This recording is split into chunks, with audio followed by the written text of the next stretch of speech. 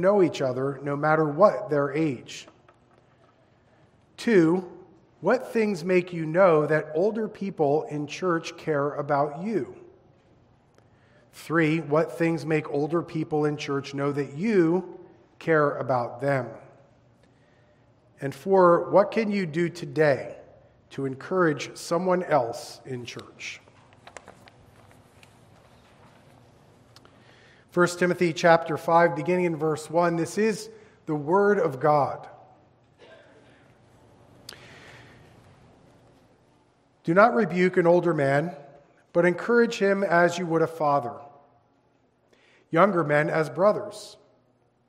Older women as mothers. Younger women as sisters in all purity.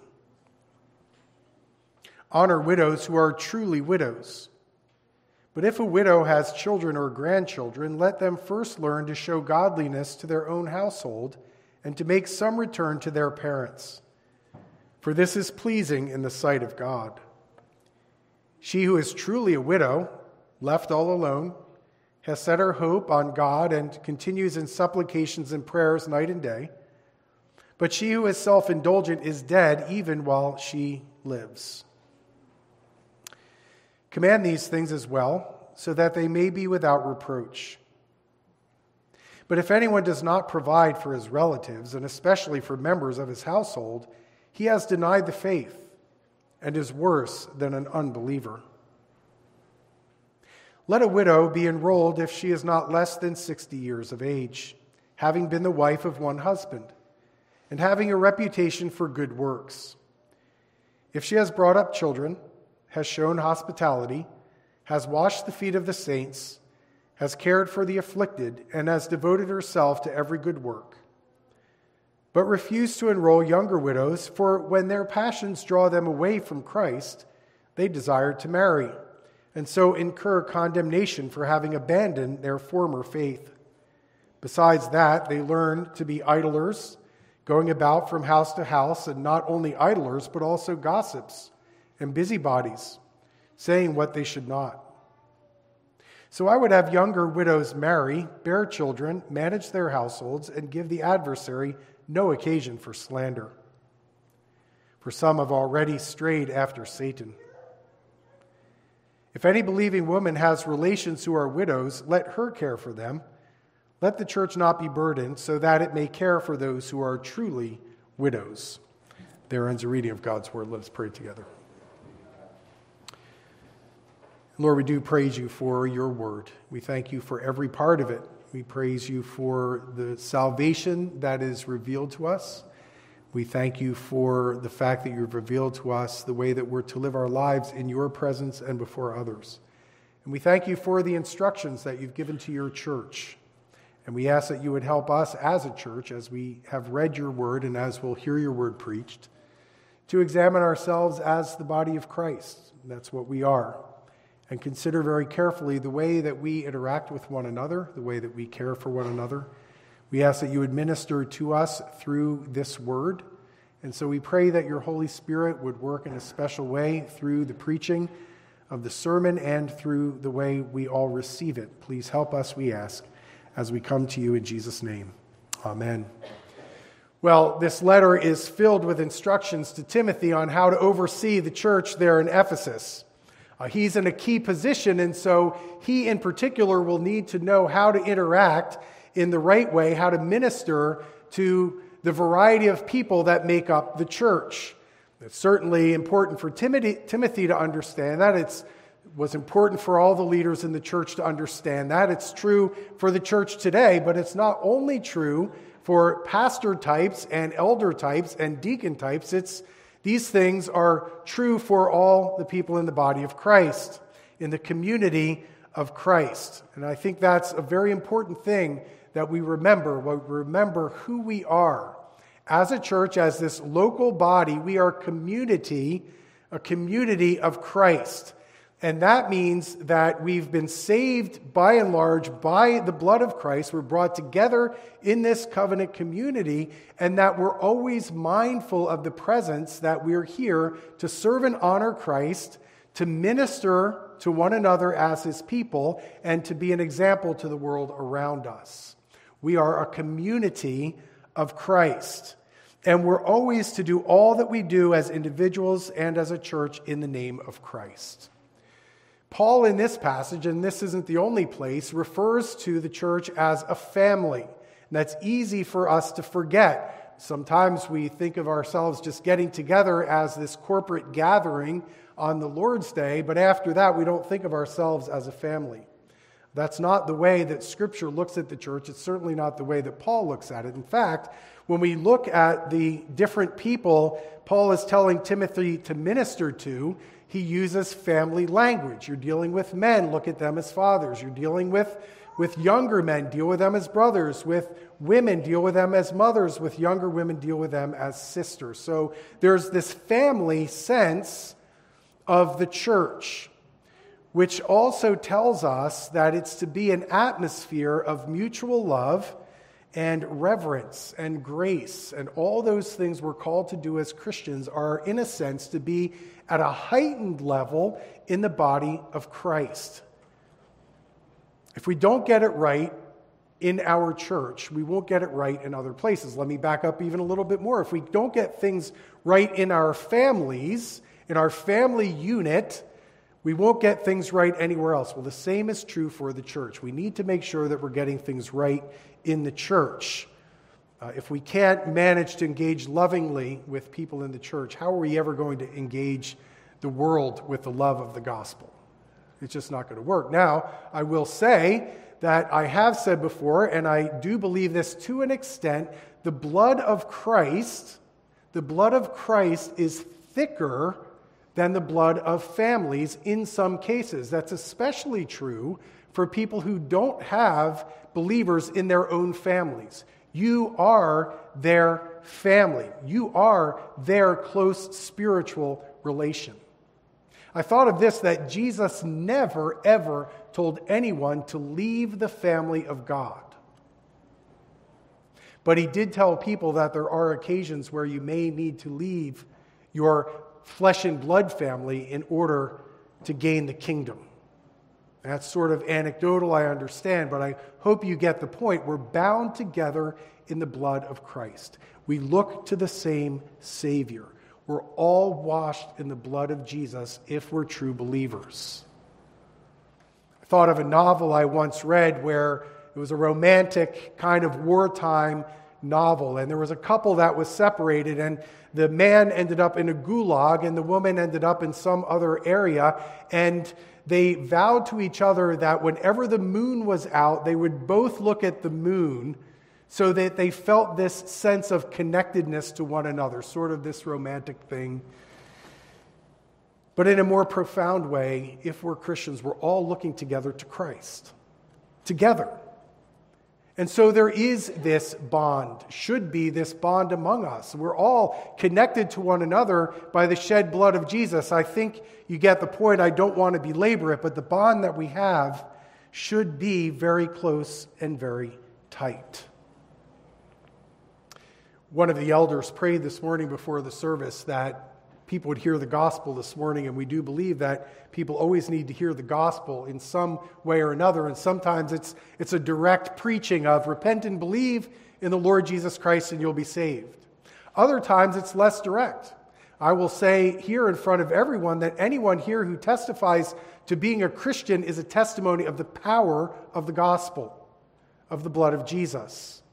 And so if you want to hear the gospel this morning, that thing that should draw you to Christ, here's evidence of the power of the gospel right here. If you don't know the gospel, you're looking at the results of it all around you. Back to our passage, Paul is directing Timothy in these tasks that he's supposed to do, and some of them are daunting. This daunting task has to do with navigating people. God's people are by and large a tremendous blessing to the leadership. But needless to say, there are times when it's more of a challenge. Just like any of you who are in the workplace, many of you have said, and I've heard it said by many, that if it weren't for the people, my job would be great.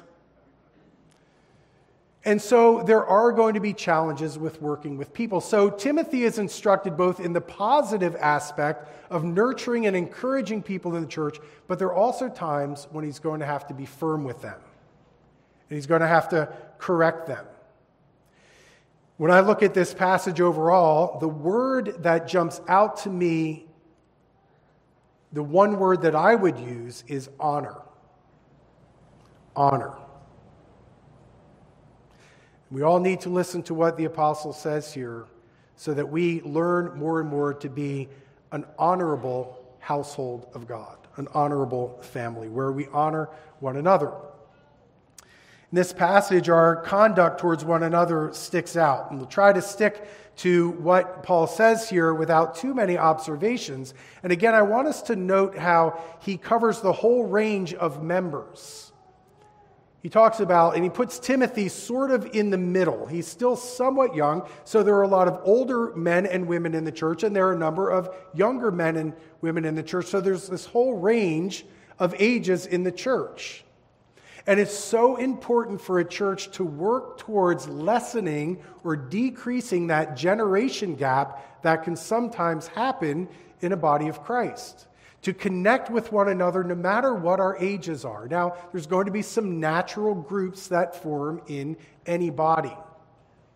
But at least to get to know one another, know who each other is, know what's going on in each other's lives. When a young person is going through something, older folks should remember them and pray for them. When an older person is in the hospital, our younger people should be aware of those things, or any number of things. But to lessen that generation gap that's so enforced and put upon the church by the world, that's not really a biblical thing. And so this atmosphere of love and care and encouragement goes along all age groups. There's a pastor that I admire deeply. I won't say his name. I admire him deeply because he's such a good minister of the love of Christ. And he has an unusual ability to engage with every age group in a church. And someone asked me, how do you think he's able to do that? And my simple answer was as simple as it could be. I think he has a genuine love for people. And that's such a great example to pastors like me, to elders, to deacons, but to all of us. We're going to look at these simple statements that Paul makes to Timothy on how to minister to these different groups in this atmosphere of love and encouragement and honoring. Now, I will say there's plenty on both sides. So when we look at these who are men, fathers, women, mothers, young women, sisters, young men, brothers, that it is important for us to be those good fathers and those good mothers and those good sisters and brothers in the church. But the onus here is on those who are reaching out and caring for them. So let's take a look. Simple statements. First of all, older men. Older men. Do not rebuke an older man, but encourage him as you would a father. The strength here is in encouragement and edifying. And so when you see an older man in the church, that you honor them and you encourage them. That's Timothy's big task, is encouraging the folks in their faith, the men in their faith. You think about that with fathers, and rightly we tend to think that our fathers, our natural fathers, should encourage us to be a constant source of encouragement to us. And that's what any child should expect. But how often do we turn it around and say, I want to really encourage my dad or my grandfather? I look back and I regret that I didn't spend a lot more time just encouraging my dad. I will say, on the flip side, for me, I received tremendous encouragement and edification from my own children and my grandchildren now. But I think you get the point, is that we need to spend more time building one another up, even the older people in our, I don't care if they're days older than you, months older than you, years older than you. Encourage them and build them up. Paul's careful to say to Timothy, do not rebuke them. And he's saying, don't strongly rebuke them. And there may be times when older men, especially for the pastor or the elders, will have to correct or challenge older men in the congregation. But you never lose that sense of honor and respect and appreciation. In other words, Paul's saying you need to show restraint when you're dealing with the error of someone who's older. Sometimes it has to be strong, but it has to be done with great honor and respect. And so he wants Timothy to be prepared for that. And then younger men, older men. You have younger brothers in the Lord in the church. How do you deal with them? Do you deal with the younger men as if they're your younger brothers? And older brothers, I don't mean do you tease them? Do you bully them? Do you play tricks on them? Do you tell them they're annoying? That's not what this means. But older brothers should treat their younger brothers with love and kindness and edification in the very same way here, encouragement. Encouragement. Be what an older brother is supposed to be. Help them in their struggles in life, their struggles with faith, their walk. Help them to navigate life, to help them make wise decisions. Humbly share the wisdom that you've gained with your younger siblings. Men in the church do that with younger men. Older women. I'm sorry, I meant to mention, be an example too to the younger ones. Be an example to the younger ones by the way that you carry yourselves. Our men in our church, especially those of us in leadership, need to work towards being mentors and encouragers, if we have the opportunity, disciplers to the younger men in church where it's possible. Well, now older women, I'm not going to dare define what that means. What it basically means is anyone older than you. So take it where you want to, but we're to honor the older women as mothers. As mothers. And again, this is talking about the right sense, right? The way it's supposed to be. We all know how we're to honor our mothers. And so any of the women who are older than us in church are to be honored and cared for and loved as if they're our own mothers in a sense. It's more than just Mother's Day here. We honor all of our women. And so keep that in mind, to care for them with honor and dignity. I'm sure Timothy, as soon as he read this from Paul, remembered that his own grandmother Lois and his mother Eunice are ones that were highly influential in his spiritual life and his faith growing up. And so we need to esteem the women in our church, the godly women in our church, that they have wisdom and insight, and appreciate that and tap into it. And then there's the younger women, especially important for the men in the church, especially important for younger men in the church, and I'm sure very important for someone like Timothy to remember that they're to look at the younger women as sisters. So men need to look at the women in the church, especially the younger one, not as objects, not as prospects first, unless you're single and they're single, maybe a prospect, but as sisters. With all the respect, love, dignity, care, protection. If you've ever had a little sister, you know what it's like. You will guard them, you will protect them, you will care for them. You might try to understand them. It's hard to do. You might try to understand them. But you know what it's like to have a sister that you love and care for. And to approach them with all purity. And that's for obvious reasons, isn't it? Keep that sisterhood model in your mind. Keep that in your mind. Think of what's appropriate. Keep your thoughts appropriate. Maintain boundaries.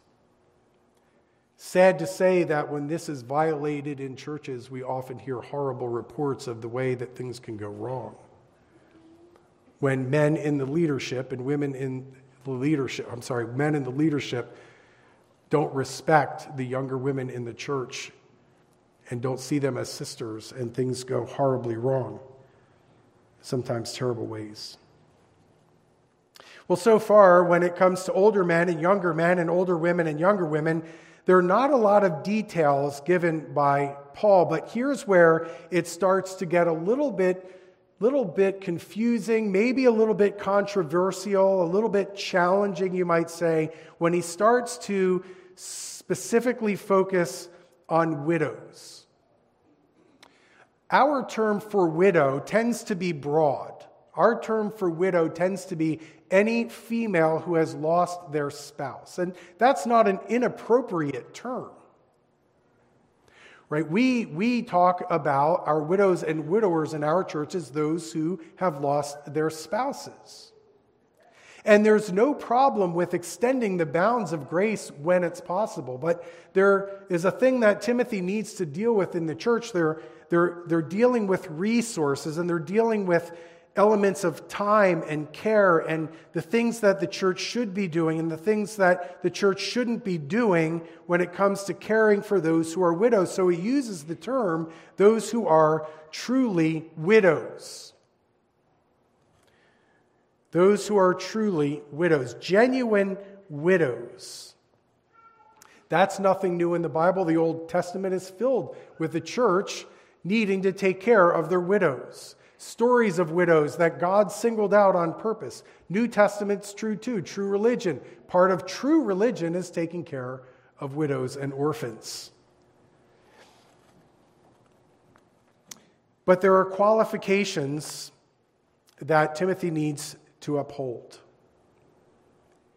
And again, I think the driving force here is that the family of God is to be that caring family. But there's a first family, especially if they're believers, that are to be taking care of their own widows first and foremost. I've seen too many sad cases of elderly people, widows, abandoned and neglected. If you visit our nursing homes around here, there are many faithful people who visit their loved ones in nursing homes faithfully. But there are also many who never get visits. Some simply don't have family, maybe even alive or around here, but some have family who just don't visit them or care for them. And so it starts with the family. Paul makes that clear. It's the first responsibility. And I have seen amazing care, especially among God's people, but also among those who don't believe, special, wonderful care for widows. But there still, in this context, need to be qualifiers. And there are things that we can learn. What are some of the qualifiers? Well, first of all, they have to be over 60. They have to be over 60. They have to have been faithfully married. They have to be alone. In other words, no next of kin there or interested in them. And they have to be devout to the Lord and part of the household of God. That's a priority for the churches to take care of the household of God. Verse 10 can strike us as kind of strong. For verse 10 can seem kind of heavy duty, and having a reputation for good works, if she has brought up children, has shown hospitality, has washed the feet of the saints, has cared for the afflicted, and has devoted herself to every good work.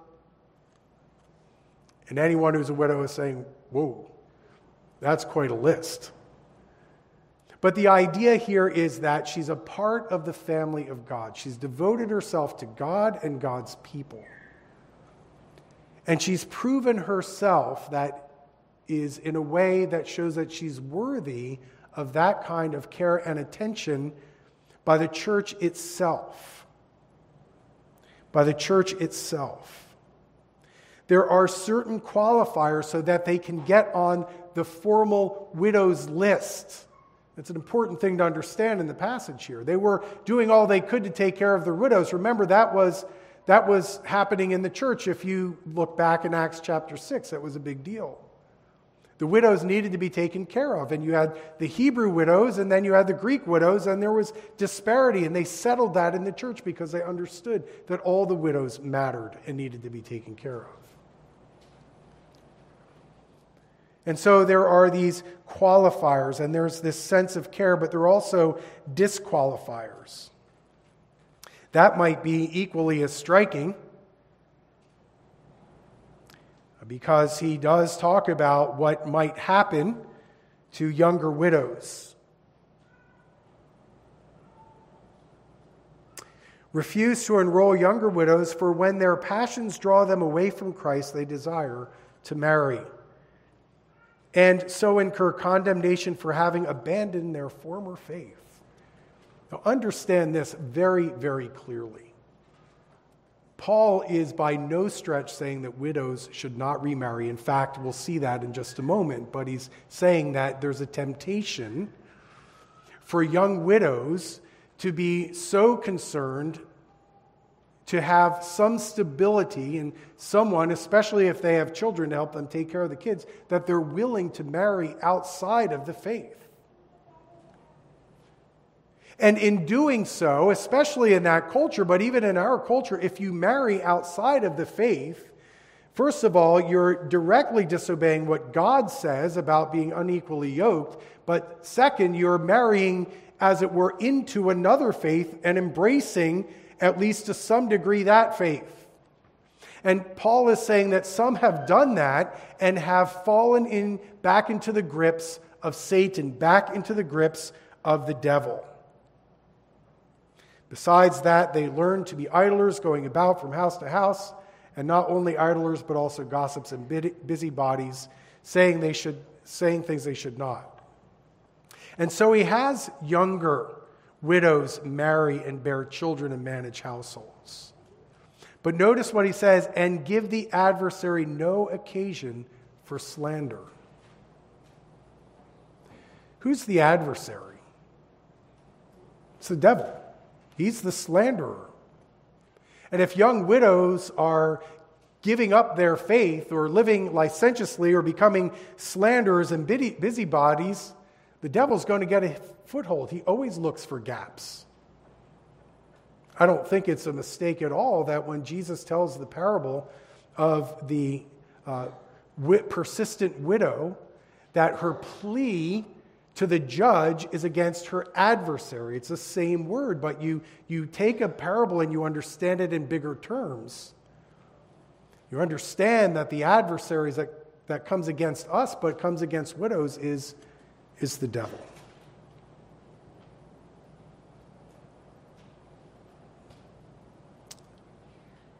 And so younger widows have to be very careful with their passions so that they don't forsake the faith.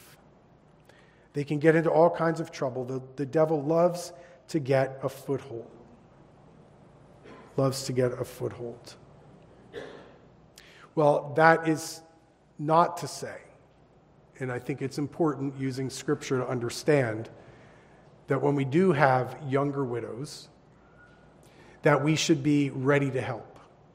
And I think a reasonable understanding of Scripture would broaden the care of the church to single moms and the challenges that they face and the temptations that they face. And so help us, let's get help to be aware of those things, of the women in our church, special sensitivity to young single moms, and urge them to keep the faith and stay faithful in the major challenges that they have.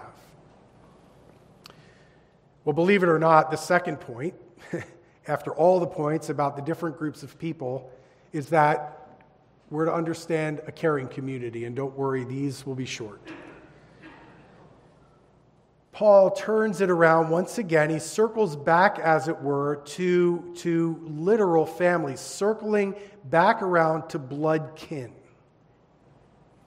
It's been said that charity begins at home. And so I'll simplify the point here.